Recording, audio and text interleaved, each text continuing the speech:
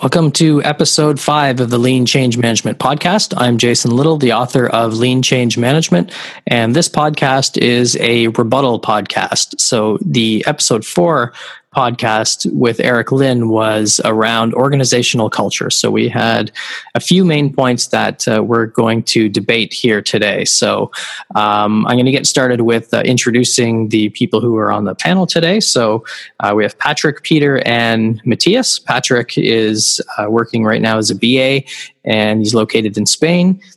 Peter's a Scrum Master who is currently working in Berlin, and Matthias is working as an Agile coach who is based in Munich. So, Patrick, could I get you to just give me a quick introduction of yourself? Sure. As she said, I'm Patrick, based in Madrid. I'm a business analyst in a big multinational company, 70,000 people big. My daily job is mainly targeted towards the launch and the initiation of transformation and change programs. So the whole topic around what impact does it have on people, where is the impact on culture, is for me of my interest. Great. Welcome to the podcast. I just remembered I went in the wrong order. I said I was going to start with Peter, and I started with Patrick instead. So, Peter, how about you? Can you give us just a quick introduction of yourself? As you said, I'm Scrum Master. I started with my current company basically months ago, but I have, let's say, 6 or so years in software development, leading teams, transitioning from classical to agile. Great. Welcome. And Matthias, how about you?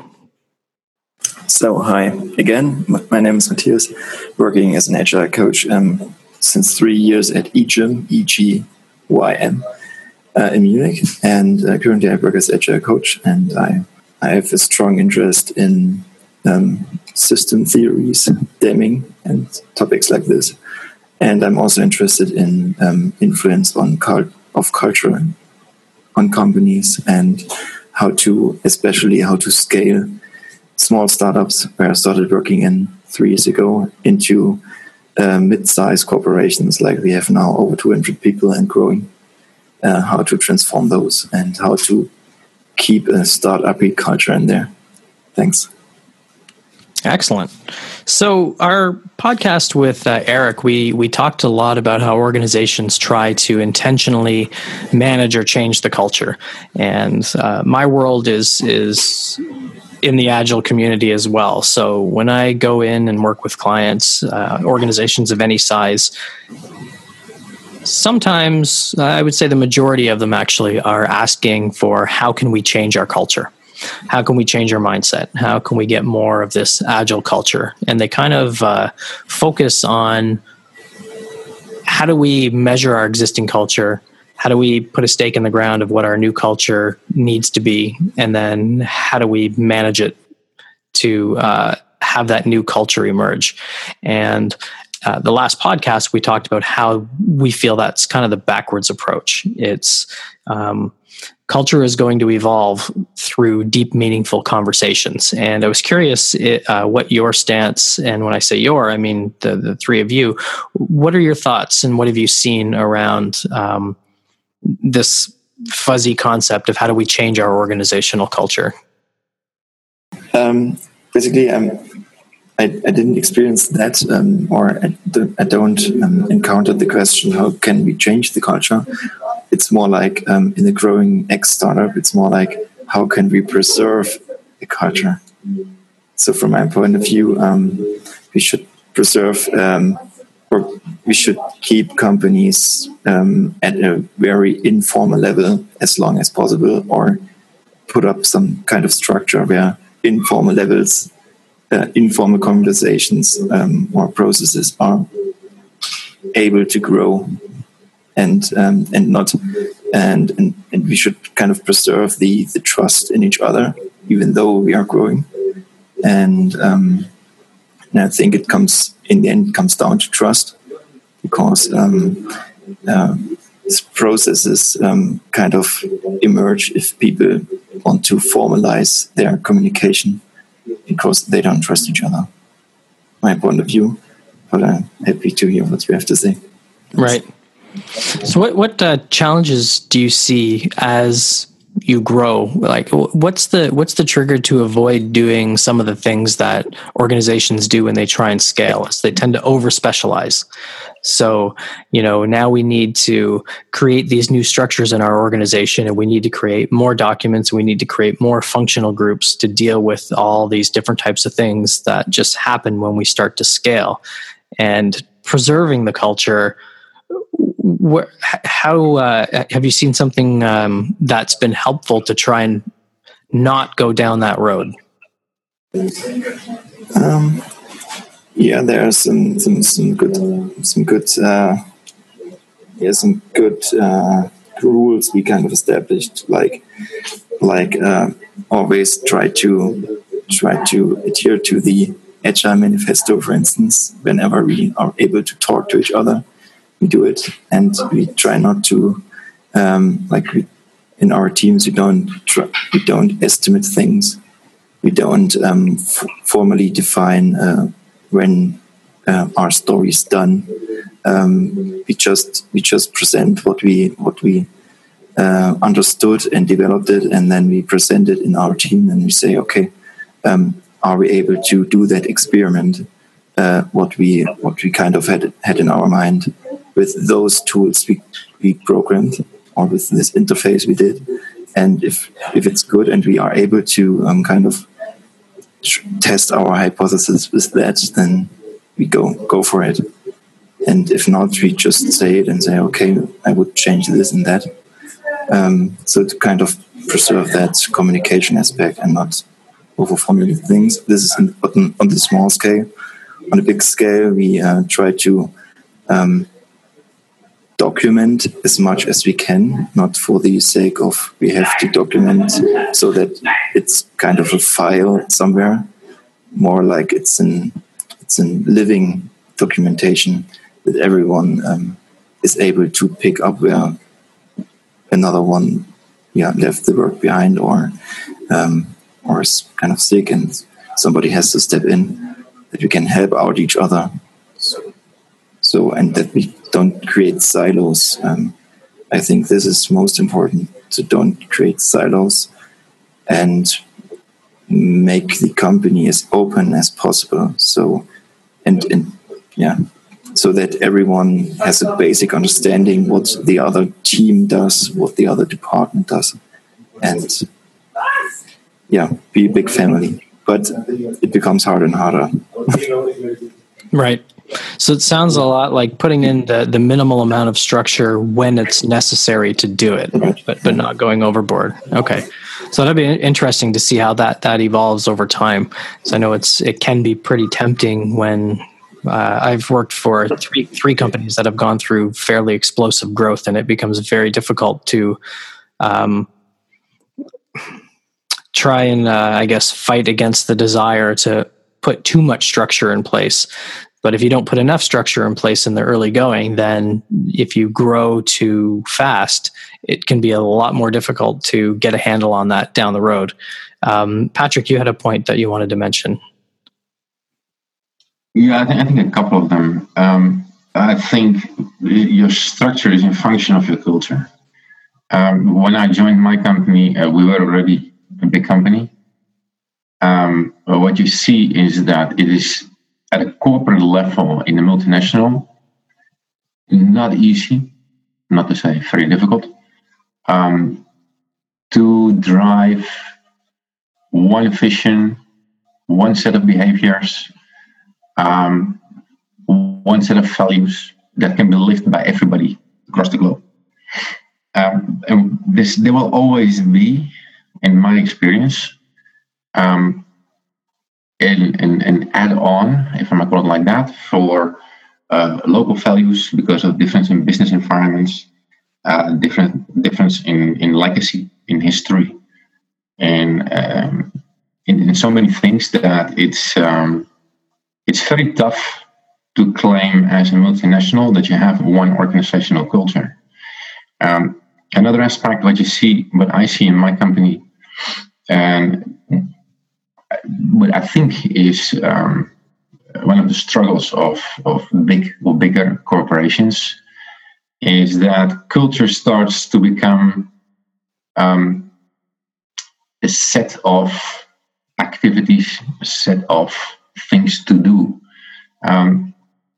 You can read nowadays a lot about defining a purpose for a company, for example. And many companies start, especially the bigger ones, to set up their corporate social responsibility program. They launch a foundation, but all of that is not in line with the values that are being displayed within the company.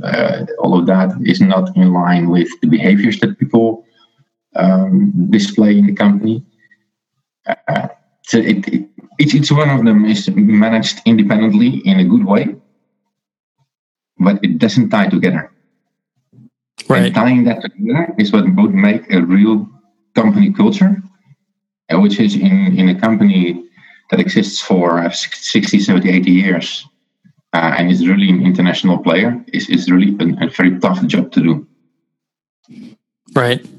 I had a really good conversation with Donna Jones, who blogs at from insight-to-action.com. She wrote the book Decision Making for Dummies at a conference recently, and we talked about that multinational cultural issue as well, and how the stance is typically, how do we create a consistent culture across all of our multinational locations? And we don't, an organization goes into a new country and tries to instill their corporate values and culture on a social culture that is not in line with what this company's stance needs to be. So instead of expanding and allowing that social culture in whatever region or country the new locations are being created in, it try and force those people to change and behave differently, which we don't think is the right stance to do as well.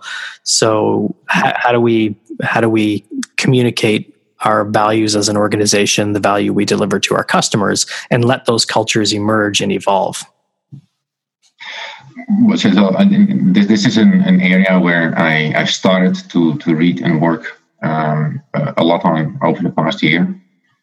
I've figured out that there are, and you make the statement here as well, no? There are conversational type of exercises that you can start with.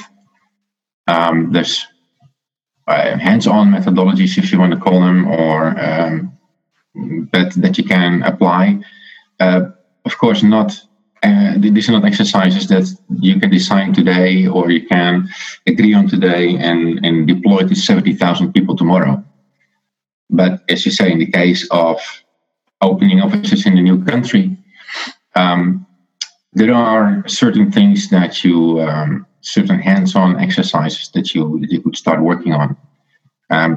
Being it as simple as asking the people to share their stories. What do they recognize in their past activities? That when you show them the values that you are expecting to become part of their culture. No? So if you maybe a very direct example from my own company, we have accountability as one of our corporate values. Well, you ask the people to give you some stories in one or two lines. Give me some moments of impact, the way you believe that accountability played a role. Is to have the people think about what those values mean. You're not imposing them on them, but you're asking them their stories about them. You can collect that, and you can have these conversations with them about what is similar, what is different. But accountability might mean something different in one country than it means in another country. In countries that have a hierarchical legacy in their business environment, accountability means something different than when you go to a country like the Netherlands, where I'm originally from. No, they're much more loose around the whole topic of accountability. You just make sure that you do what you have to do, and you make sure that it gets done. There's much more that kind of mentality. While here in Spain, the people look much more to management. And if they feel that they are getting stuck, they even wait for management to tell them what to do next. They have their ideas of what they can do next, but it's just not common in this business environment to take the action without approval. And that's a legacy, and you have to work with that. Right. I see a lot of that in North America, more specifically in the States. So I'm in Canada, and it's a little bit different up here as opposed to what it is in the States. But there's that fear of going first, or people taking action, and then they've been burned too many times in the past. So it's not that they don't want to try something different or try and do something to shift the culture a little bit, but it's learned behavior. People have tried running experiments or tried to do little changes or things like that, and they've sort of stepped outside of the hierarchy to do that, and then they get in trouble for doing that. I like that you mentioned around the accountability, and I don't know if you guys have noticed, but there's a trend, at least in North America, of moving towards bringing in a chief cultural officer. So when we want to evolve our culture to something new, again, we bring in a VP of culture, and they are now accountable and responsible for changing it. So now if they're doing that job, what does HR do now? Because isn't that something that HR groups are working on as well? Isn't that something that everyone in the company is supposed to own? And that's where I think we get into the problem of people using assessment tools like competing values framework, which on top of that sits the OCAI assessment and framework. How can we assess our current state? How can we put a stake in the ground and then measure our VP of culture to make sure that he or she is accountable for making our culture work, which I think is backwards. Have you guys seen that trend in Europe as well, moving towards having a chief cultural officer or a VP of culture or something like that? A chief, I'm not sure. With my company is bought by another big company. So from March next year, we'll go under a new name. And in the announcement of the list of first two layers of executives, there is one person assigned to cultural integration, for whatever that means. So it's recognized as something very important. So that's a plus. Now, how these people do that, I shared some of my ideas with them. I haven't gotten any response back yet, because of course these people have their daily job and they have all the preparations for the takeover on their plate. So I'm not expecting any short-term responses to that, but I hope I gave them some of the points that I'm making right now as well, on to think about it, to give it some thought. But yeah, I think it's coming. The awareness is coming. A cultural and VP of culture. If I would have to decide, I would rather appoint an culture coordination team, and preferably even with a direct reporting line. This is kind of a freelance team within the company that has a direct reporting line to the CEO, rather than placing it anywhere.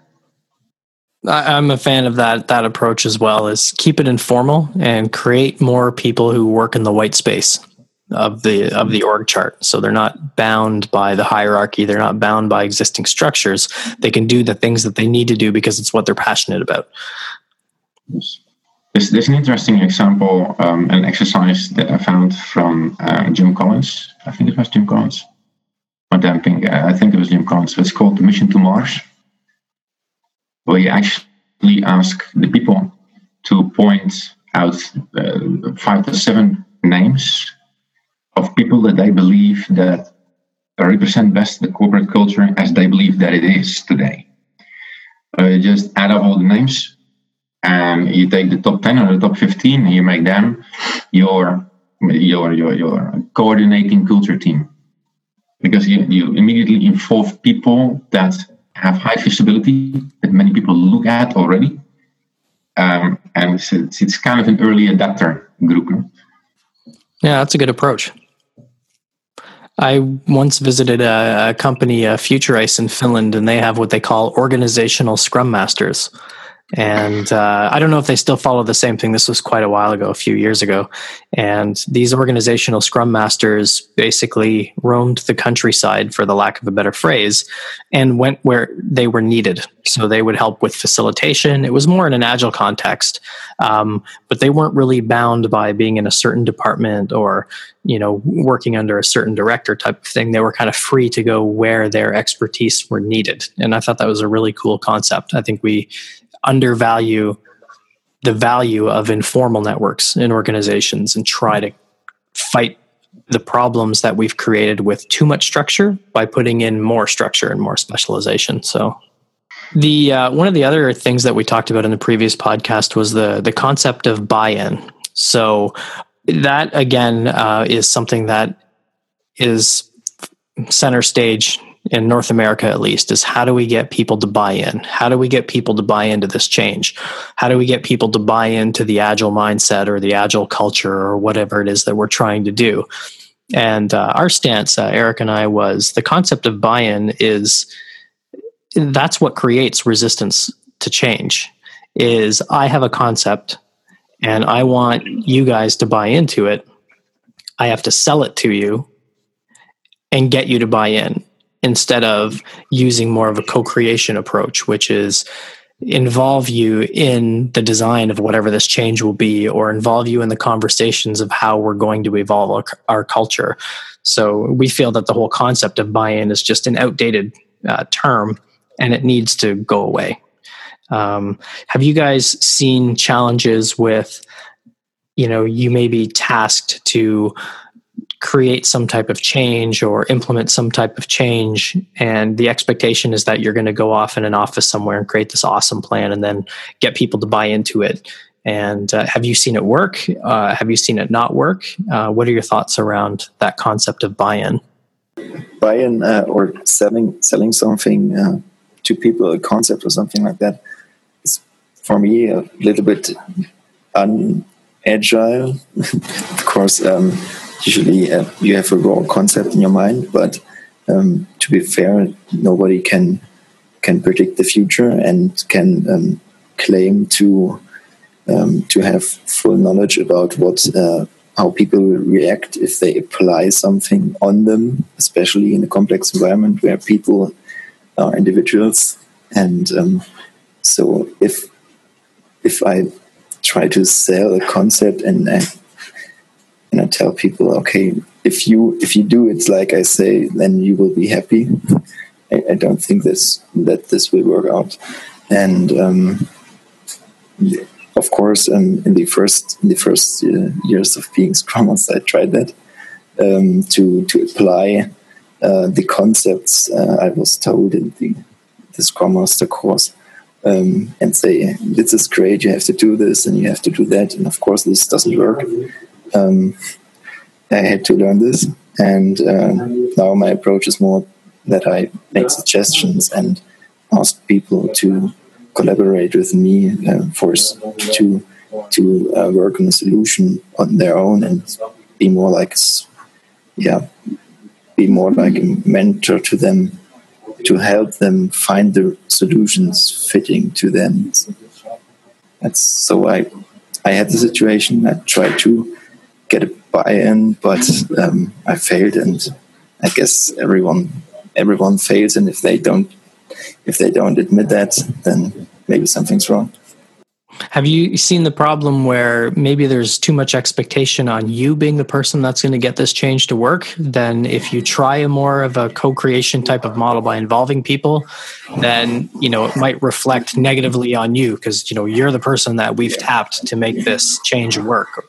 Actually, I talked with a friend today at lunch about this, and we talked about that, and we came to the conclusion that there are two different types of teams and two different types of cultures. Those who anticipate that you are the guy who solves all their problems, and they expect that from you, that you know all the answers in the meetings, that you can provide all the means necessary at the workshop to make them understand.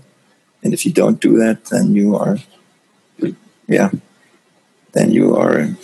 not worthy of the role or something like that. But thankfully, I never had that situation. I mean, maybe one has to distinguish between professionals who do that. Then they are kind of stubborn, I guess, or like I was not in this situation, hopefully, thankfully. But when I faced that, was more like there were really inexperienced people, and they thought, okay, he can help us. We don't know what to do, and they looked at with big eyes at me and thought, okay, he can help us. But with this group, it's really easy to tell them that they have the power within themselves to help themselves. And I was lucky enough to never face the second group of professional people telling me that I had to find a solution for their problems. I experienced that once. I think a couple of years ago, I was part of a change team, and this organization was using a change method called ADKAR, and ADKAR is an acronym. Meaning awareness, desire, knowledge, ability, reinforcement. And the reinforcement of ADKAR is things like what is reinforcing this change in the organization. So the way this organization did this is they put the survey out, and you had to answer from 0 to 5, what your level is on each of those 5 dimensions. When it came to reinforcement, I put 0 out of 5, and I was part of the change team. So I got dragged into my boss's office and, why did you put a 0? You can't be a 0. You have to be a 5. You're part of the change team. And for me, it was pretty simple. It was, the expectation is that we are going to shove this change through, and I see no reinforcing structures from leadership here that they're actually taking this seriously or supporting it. People don't show up to our transformation meetings. People cancel things. No one's taking it seriously but us. So once I see that reinforcement, maybe I'll move up the ladder. And I think that's a hard thing for some change people, whether it's trying to change the culture or bring in Agile or whatever it is. Setting those expectations at the start is, I'm going to bring my toolkit and my skills and help facilitate this change. But no one person or handful of people are, the magic makers that are going to magically make this change happen. It has to be a group effort, and we're there to sort of put up guardrails and facilitate that happening. Never heard about this ADKAR, but we'll look into it. And yeah, I couldn't be the reinforcer myself either, I guess. Sometimes it comes down to time. I mean, the reinforcement is just, it takes people time to learn. It takes people time to create meaning for whatever this change is. If it's a culture shift or bringing in Agile or whatever it is, people have to be able to build a mental bridge between where they're at and what this new state will be. And that just takes time. The reinforcement part is putting in support structures in place to give people time and space so they can attach that meaning to it. I think we use more of a combination. If we deliver projects, we normally have an internal aftercare period. So the people that are affected by the change are the first 2 or 3 weeks called into a 15-20 minute daily meeting, where they can just say everything what they want. This is going well, this is not going well, and issues are listed and being actually worked and resolved. And that frequency is then slowed down. But one of the things that they put in there as well is a measurement on how many people have adopted the new behaviors, the new tools, the new ways of working. So people, it's transparent. It gives visibility from one team to the other one. And the good thing is that you have user groups or people affected by the change with difference in opinions. So you also get the discussion on why this is good for somebody and not so good for somebody else. And then you can always try to find ways to deal with or to make life better for those that don't feel that much the benefit of the changes as the ones that do. And that's an interesting. It's not even being done on purpose. I think it's just called out of necessity, but it has some very very interesting side effects for the acceptance and the reinforcement of change. Right. Good point. So we're going to start wrapping up. We're coming up against our time box here. Any last thoughts around organizational culture before we wrap up? Well, maybe one last remark on the buy-in. I believe that in, again, multinational companies, big companies, you need to have a certain level of buy-in. Some might call it sponsorship. And that's a real practical experience. I've started a couple of times with self-organizing small teams, communities around change, and they actually all block or explode at a given point in time if you do not get a sponsorship of buy-in from people higher up in the hierarchy at a given point in time. So buy-in has some added value, especially in bigger companies. Though at the peer-to-peer level, it is really just the conversation about, hey, what do you think about this? I would like to try something. Are you with me? It's just that question. No? And if you can get people enthusiastic for an idea, then you can go ahead. Is that buy-in? I don't know. It's not really a focused approach to get people to buy into your idea. It's really the coffee machine kind of conversation where you can share opinions and positions and perspectives, which might then lead to, hey, let's meet up once every 2 or 3 weeks for half an hour and see if there's something that we can do together. For me, it sounds a little more like support as opposed to buy-in. So Yeah. we have support from the leadership group. I would also say it sounds like a trust thing. Usually you don't try to sell at this point. You just talk about things, and they trust you to do the right thing. Then. Yeah, it's sponsorship, no, but in the end, what you're trying to do is put in the second sentence here now as well. You try to sell your idea, maybe not to someone else, but up the chain. If you can't get that done, then you can try as much as you want at the peer-to-peer level. But eventually, it won't help you to really make a lasting positive impact. It is very hard to do. And you really have to sell it to them, because they have so much on their plate, or claim they have so much on their plate, they live in the middle, besides listening to you. So getting on their agenda, selling your idea, absorbing the pushback and the feedback, and counterattacking that, or countering that in a way that they say, okay, now I support you. It's pure selling. And it is a tough job.